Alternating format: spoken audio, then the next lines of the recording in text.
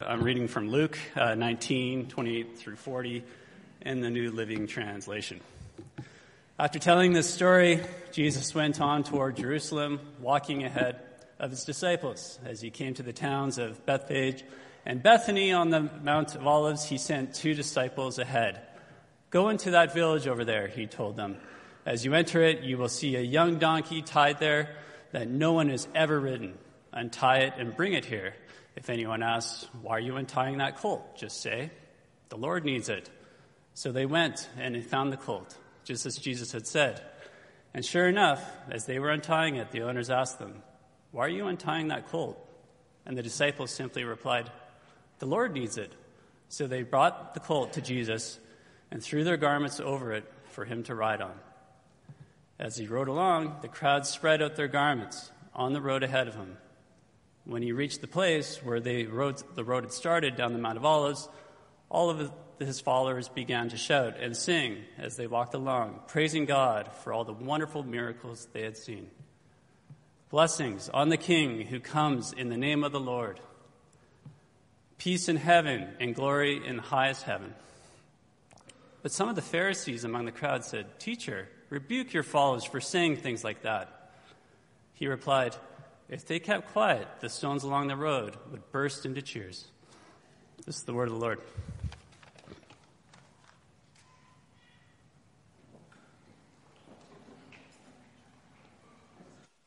Thank you, Mark. Interpretive dance will follow the service. 7 days changed the world. These next 7 days have been the topic of many books, many sermons, countless debates, many movies. These next 7 days have inspired the greatest painters, the most skilled architects, and the most gifted musicians. There's no way we could begin to measure the impact of this next 7 days, Palm Sunday through to Easter Sunday. So many millions and millions of people have been transformed because of the events of these days. And perhaps this week you want to start reading the last of each of the Gospels. You can almost follow the sequence of each of the days. Tomorrow, Monday, he entered into Jerusalem and overthrew the tables where they were buying and selling in the temple. Tuesday, he taught in parables, and he had a warning against the Pharisees. Wednesday, the 4th day, we know nothing really about what happened on that day. Thursday, often called Maundy Thursday, Jesus celebrated Passover with the disciples. We call it the Last Supper. Friday, we're only too familiar with for the betrayal, the arrest, the beatings, and his death on a cross. Saturday, Jesus lay dead in a tomb bought by a rich man by the name of Joseph. And Sunday, a week from today, the stone was rolled away. Jesus was alive. He appeared to many people, confirming that he rose again from the dead. So today is the beginning of Holy Week or Passion Week. In the Eastern Church, they often refer to it as the Great Week, coming out of Great Lent into Great Week. And when you think of it, it is a very great week, although a very difficult week. So I encourage you to go to each gospel, find Palm Sunday, and then start to read from that place to the end of that particular gospel. I love the story of Palm Sunday, the triumphant entry of Jesus into Jerusalem. It was kind of a strange celebration, and that it was a celebration for all the wrong reasons. In the hearts of people who cheered for Jesus, really was a cheer for themselves, maybe more than Jesus. They were mostly concerned about their victory over Rome. They wanted him to be their leader so their lives could be better. And I suppose you can't fault them for that. It's just like on Tuesday, we will all go to the election, to the polls to vote. And we really are saying, I want this province to be governed the best way it can be possibly governed. So we have a choice. We look at the situation, we look at the platforms, and we say, based on this, and this, and the character of this, and this, then we make a decision. And we all have the prerogative to make our own decisions as we understand it. Well, they thought, we need somebody who will lead us to victory. And they wanted to have their nation restored. They wanted their own king to rise up and to push the Romans right out of the country. But it was a strange victory lap for those who watched. It wasn't as they might have expected, but nevertheless they cheered, and they cheered hard. Conquering kings usually rode in chariots pulled by powerful horses, and they would have soldiers running alongside the chariots, and there would be a mighty display of pageantry and military power. The weapons would be on display. But this is so different. Jesus begins his descent from the Mount of Olives, and he's riding on a donkey. But he's setting the stage. Watch how he does it. Please come with me to Luke chapter 18, just the chapter before, and you'll see how Jesus is prepping his men for the week that lies ahead. Luke 18:31, taking the 12 disciples aside, Jesus said, listen, we're going up to Jerusalem, where all the predictions of the prophets concerning the Son of Man will come true. He will be handed over to the Romans, and he will be mocked, treated shamefully, and spit upon. They will flog him with a whip and kill him, but on the third day he will rise again. But they didn't understand any of this. The significance of his words was hidden from them, and they failed to grasp what he was talking about. Now, isn't that amazing? And you want to say, Jesus, they didn't get it, Lord. They didn't get it. Why didn't they get it? They just seemed oblivious to the events that were about to unfold. And here we are, a week away from the event that will change the world, and the disciples themselves are not connecting all the dots. Nevertheless, there's no turning back. We come to the chapter that was just read, 19 verse 28. Listen to the narrative again. After telling this story, Jesus went on toward Jerusalem, walking ahead of his disciples. As he came to the towns of Bethphage and Bethany on the Mount of Olives, he sent 2 disciples ahead. Go into the village over there, he told them, and as you enter it, you will see a young donkey tied there that no one has ever ridden. Untie it and bring it here. If anyone asks, why are you untying that colt? Just say, the Lord needs it. Now, why does Jesus need a young donkey, a colt? Of all things, he comes to the last week of his earthly ministry, and he needs a colt of a donkey. Well, you know what? The people of Israel had been praying about this day for almost 100 years. Know why? That's how long they had been under the boot of Rome. They hadn't had a king all of these years, not a real king, because the Romans wouldn't let them have a king. I mean, the king was in Rome. He was called the Roman emperor. And the Jews had been languishing under the rule of the Romans for a very long time. They were a puppet state. And then they had been praying for years. They had been begging God to give them back their freedom, to give them back their own king. They had been on their knees saying to God, God, you promised that a new king would come and free his people. They had been pleading with God. They had been reciting from the book of Isaiah, Zechariah, chapter 14, verse 4, that the deliverer would stand on the Mount of Olives, east of Jerusalem, and that's where he would appear from. And it says in Zechariah 9:9 that he would ride into Jerusalem on a donkey. You say, it actually says that in the Bible? 500 years before it actually happened? Yes. Yes. It was the picture in the mind of Zechariah that God gave him this picture 500 years before Jesus was born, and he wrote it down. And here's what he wrote. Rejoice, O people of Zion. Shout in triumph, O people of Jerusalem. Look, your king is coming to you. He is righteous and victorious, yet he is humble, riding on a donkey, riding on a donkey's colt. 500 years before Christ. Oh, we hit a chord here. These Jewish people know that this is the moment, that something is shifting here. And John's account of Palm Sunday says this, John 12:12, the next day the news that Jesus was on the way to Jerusalem swept through the city. They were feeling it. The time had come. This is a new season.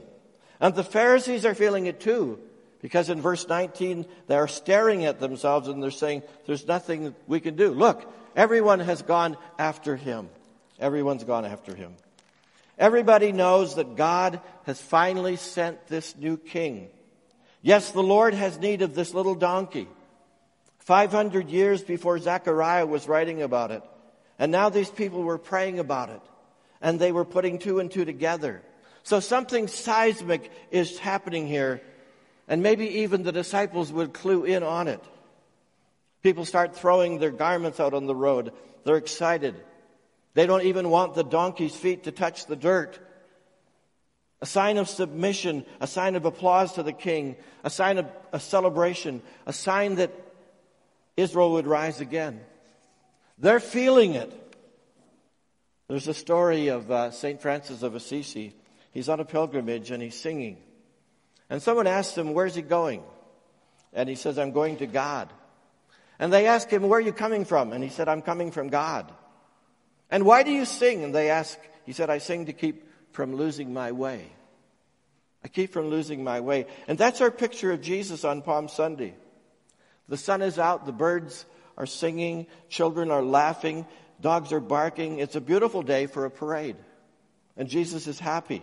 He knows where he's coming from. He knows where he's going. And his eyes are fixed on God. And there's a song in his heart. And that's a heartwarming thought. It's Palm Sunday. And it's true that Jesus knows where he's coming from. And it's true, he knows where he's going to. But he's not unrealistic. Because he knows there's going to be a lot of pain in between that. Palm Sunday is finally Jesus coming out of the shadows. This is the big reveal. Remember how he's held off applause until this point? He would always kind of put it down. No more. Now he presents himself to the world as the Messiah. So he needs a little colt, the colt of a donkey, to help him step out of the shadows into the limelight of being God's king for the whole world. He needs a donkey to declare himself. He needs a donkey to honor the ancient prophecies. He needs a donkey to fulfill these prophecies to the very last minute detail. And he has all the bases covered, even if his disciples are still slow of heart to get it. So they went, and they found the colt just as Jesus had said. And sure enough, as they were untying it, the owners asked them, why are you untying this colt? And the disciples simply replied, the Lord needs it. So they brought the colt to Jesus, and they threw their garments over it for him to ride on. And don't you wonder what was going through the minds of these two disciples when they take that colt? Or when they ask for it? Like, we could be charged for this. We could spend a couple of years in prison. The Lord says, if you get questioned, here's the password. Just say the word. The Lord needs it. And they needed that password. So they quoted the password when called upon. The Lord needs it. Okay. Good enough. It's yours. Oh, and Mark's gospel puts it this way. If you get asked what you're doing, just say, the Lord needs it and will return it soon. You'll get it back. You'll get it back. Do you think the Lord prearranged all of this? Some of the commentaries say, yes, he did. Some of them say, no, he didn't. What's interesting to me is that the owner of the donkey didn't say, oh, they said somebody would be coming from the company of Jesus, so I guess that's you. Here you are. They didn't say that. So I'm of the opinion that this was a God thing, and that Jesus somehow had put it in the heart of this owner to move with the flow of what God was doing. I mean, he just got in step. And he got this password in his mind. The Lord needs it. And I just think the Spirit of the Lord went ahead of the disciples and prepared the heart of the owner of this colt. Just set it all up. What good news. Here's what I know. When God has a plan and a purpose, nothing can stand in his way. If God says that his kingdom is coming, then it's coming. And it's time for us to join the preparation team. And we need to get ready to throw out the palm branches. We need to get ready to throw out the coats and the sweaters and the shirts to prepare for the coming of the Lord. And at TCC, we need to get ready for the kingdom to come by throwing out our welcome to him in our lives. We need to declare him as the King of Kings and the Lord of Lords. We want to be willing to say, I'm following you, Lord. I'm in your parade. It's not about me. It's about you. We need to be willing to say, Lord, you reign, you rule. You be the sovereign in my life. And Lord, TCC is your church. You're welcome here. And you are royally invited to lead us and take us with you to the purposes and great plans of the kingdom. We're ready, Lord, to follow you. And friends, we have a community out beyond these walls that needs us. We have a world that needs us. We're shoving over in our own hearts, declaring, Lord, you to be leader. You are the rightful king. Just say, the Lord needs it. It's kind of catchy. The Lord needs it. And I wonder if we can apply that to our own lives. The Lord needs it. And what do you have? What do you have to give? Oh, the Lord needs it. Do you know what an oxymoron is? An oxymoron is when you have two words that really shouldn't go next to each other because they contradict one another. It's an oxymoron, like jumbo shrimp. That's an oxymoron. Jumbo is big, shrimp is small. Maybe there are times when we put those two words together, but that's an oxymoron. And the Lord needs it is an oxymoron because you're putting together two words that really don't belong together.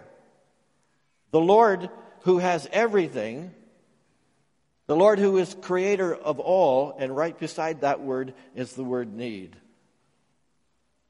Does the Lord have needs? Psalm 50, 9 and 10. But I do not need, God says, the bulls from your barns or the goats from your pens. For all the animals of the forest are mine, and I own the cattle on 1,000 hills.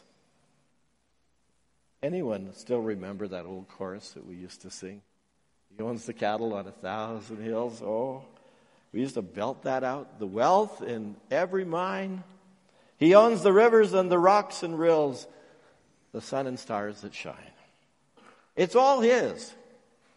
It all belongs to him. And yet, our Lord has a need. The Lord needs it. Here he is, ready to start the greatest parade in history, and he doesn't have what he needs. He has not lived extravagantly in the world. In fact, he has so humbled himself, he has so emptied himself, that he doesn't even own the donkey he needs. He actually is in need. Can I tell you a little story? When this church was yet a dream in our minds, only 11 people praying and asking God. We met in the fall of 2002, 11 people. We were asking God for the future. We were seeking and asking, did God want to raise up a church called Terwilliger Community Church? And we would meet one Monday evening after another for several months of praying together. And we actually said, you know, it has come to the place where if we're actually serious about starting a church plant, that we really ought to do the practical. We ought to really ask ourselves, can we financially support this? Let's start with the obvious and the practical. And everyone was asked to write on a piece of paper the amount that they thought they could contribute to the formation of a new church in the next number of months and maybe a year. And we were asking, really, was it financially viable? And from 6 families, we wrote down a number that we could contribute. And in minutes, we tabulated it. It was $75,000. That began to say to us, maybe this is, on a practical note, maybe this is financially viable. And then one day, not too long right after that, I was invited to the home of a gentleman who didn't go to any church, but his wife did, and we had a great conversation. And when I left, he pressed something into my hand. It was an envelope, but sometimes you can give a message to somebody else without words. And he pressed this envelope into my hand as if to say, don't want you to talk about it. I want you to take this and not say a word about it. I got the message. It was like, you take that. No, you don't ask any questions. So I left that home, and I had to stop a mile down the road because I was so absolutely curious what was in that envelope. And it was a check for $20,000. I said, oh my, only God. And it was a confirmation in my heart that God needed us to surrender ourselves to Him and to go about the work of planting a church, a new church, which has come to be this exciting church. And I like to think that $20,000 check has been seed money. I think we have never been lower than $20,000 in our bank account ever since that time. And I framed that check in my mind. It was seed money that launched a new start because the Lord had need of it. And we just said yes to it. And now TCC has had the heart to do it again because you have provided the seed money for Southwest to have a start to plant another church. And I simply say thank you. And one day, Southwest will plant a church. And I fully expect TCC will plant another daughter church. And another. That's just the kind of church that TCC is. We have a congregation that says we will acknowledge the password. The Lord needs it. Can I ask you a question? What if you were the person who owned that donkey? Would you give it to Jesus so he could ride into the greatest parade in history? I think you would. Especially because you know the story. But what if you didn't know the story? Do you think you'd take a chance on Jesus, even if you didn't know the story? Even if you didn't know all the details, but you knew about Jesus? Jesus, who is Lord of all and ultimately in need of nothing, has so emptied himself that now he comes to us and he says, I'm riding into Jerusalem to die for you, and I need this. What would you give him if he asked you? What is it that Jesus Christ has been nudging you to make available to him? And you know the nudge. Is it your time? Is it your financial resources? Is it your giftedness? Is it your service? Is it something right here at TCC? Would you like to invest in our youth? Would you like to come alongside of some junior high girls, some senior high girls in our youth ministry? Would you like to say, I'll support the guys in our youth group? That's what I could do. We have a young adult ministry just starting. Maybe you would say, I'd commit to that ministry in prayer. I'll stand by that ministry in prayer. Or maybe be a part of it. We're so grateful for the brunch ministry. All of us know how Bob has struggled with his health in these last weeks and months. And yet he soldiers on because he has a passion in his heart. He's been a model to me in saying, yes, Lord, what can I do? How can I help with the need? What do you need, Lord? And if you want to bless him, just say, Bob, how can I serve in that ministry? But we can use help in many areas of this ministry. Listen mostly for the nudge of the Spirit. We have 120, 130 children every Sunday in our children's ministry. There's always a need to be filled. And God nudges his people to invest in our kids.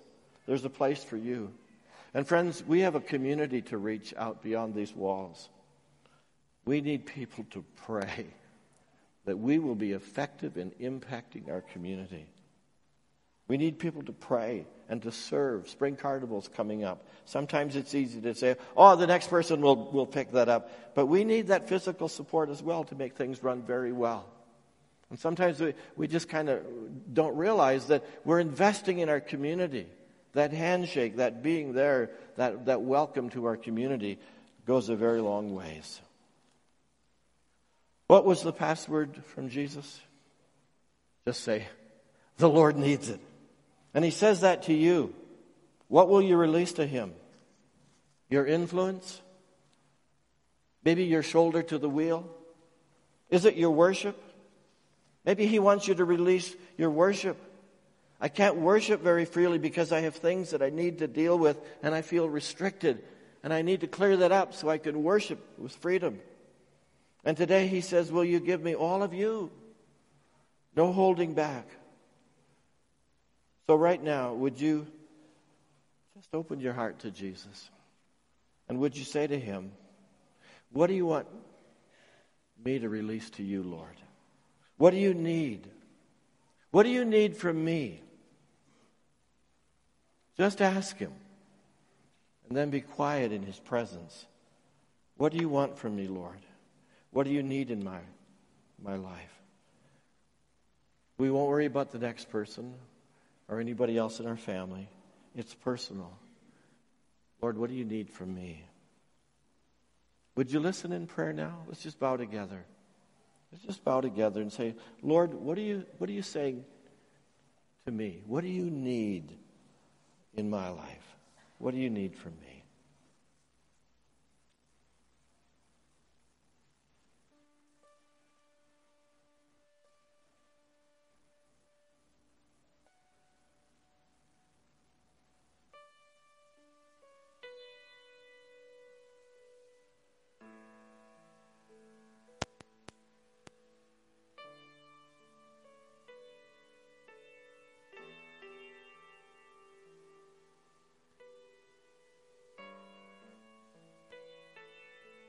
If you give him your worship, he'll return it with joy. If you give him your obedience, he'll return it with peace from the Holy Spirit that is just so deeply meaningful and fulfilling. You give him anything he says, and I'll give back to you 100 times as much in this life and in the life to come.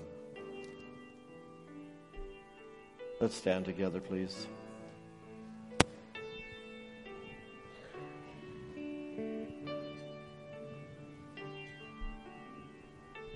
So, Lord, what do you need from me? What do you need from us? We give you ourselves. Lord, today we give you our hearts. We give you who we are in the body of Christ. Whether we be ears or eyes or hands or feet or legs or mouth. We give you our worship, Father, because you're worthy. We give you our best this morning. Lord, you hear those quiet whispers to you this morning from our hearts. We give you our best because you're worthy. Thank you for riding into Jerusalem on Palm Sunday. Thank you that you came to die for us. And we love you. In Jesus' name.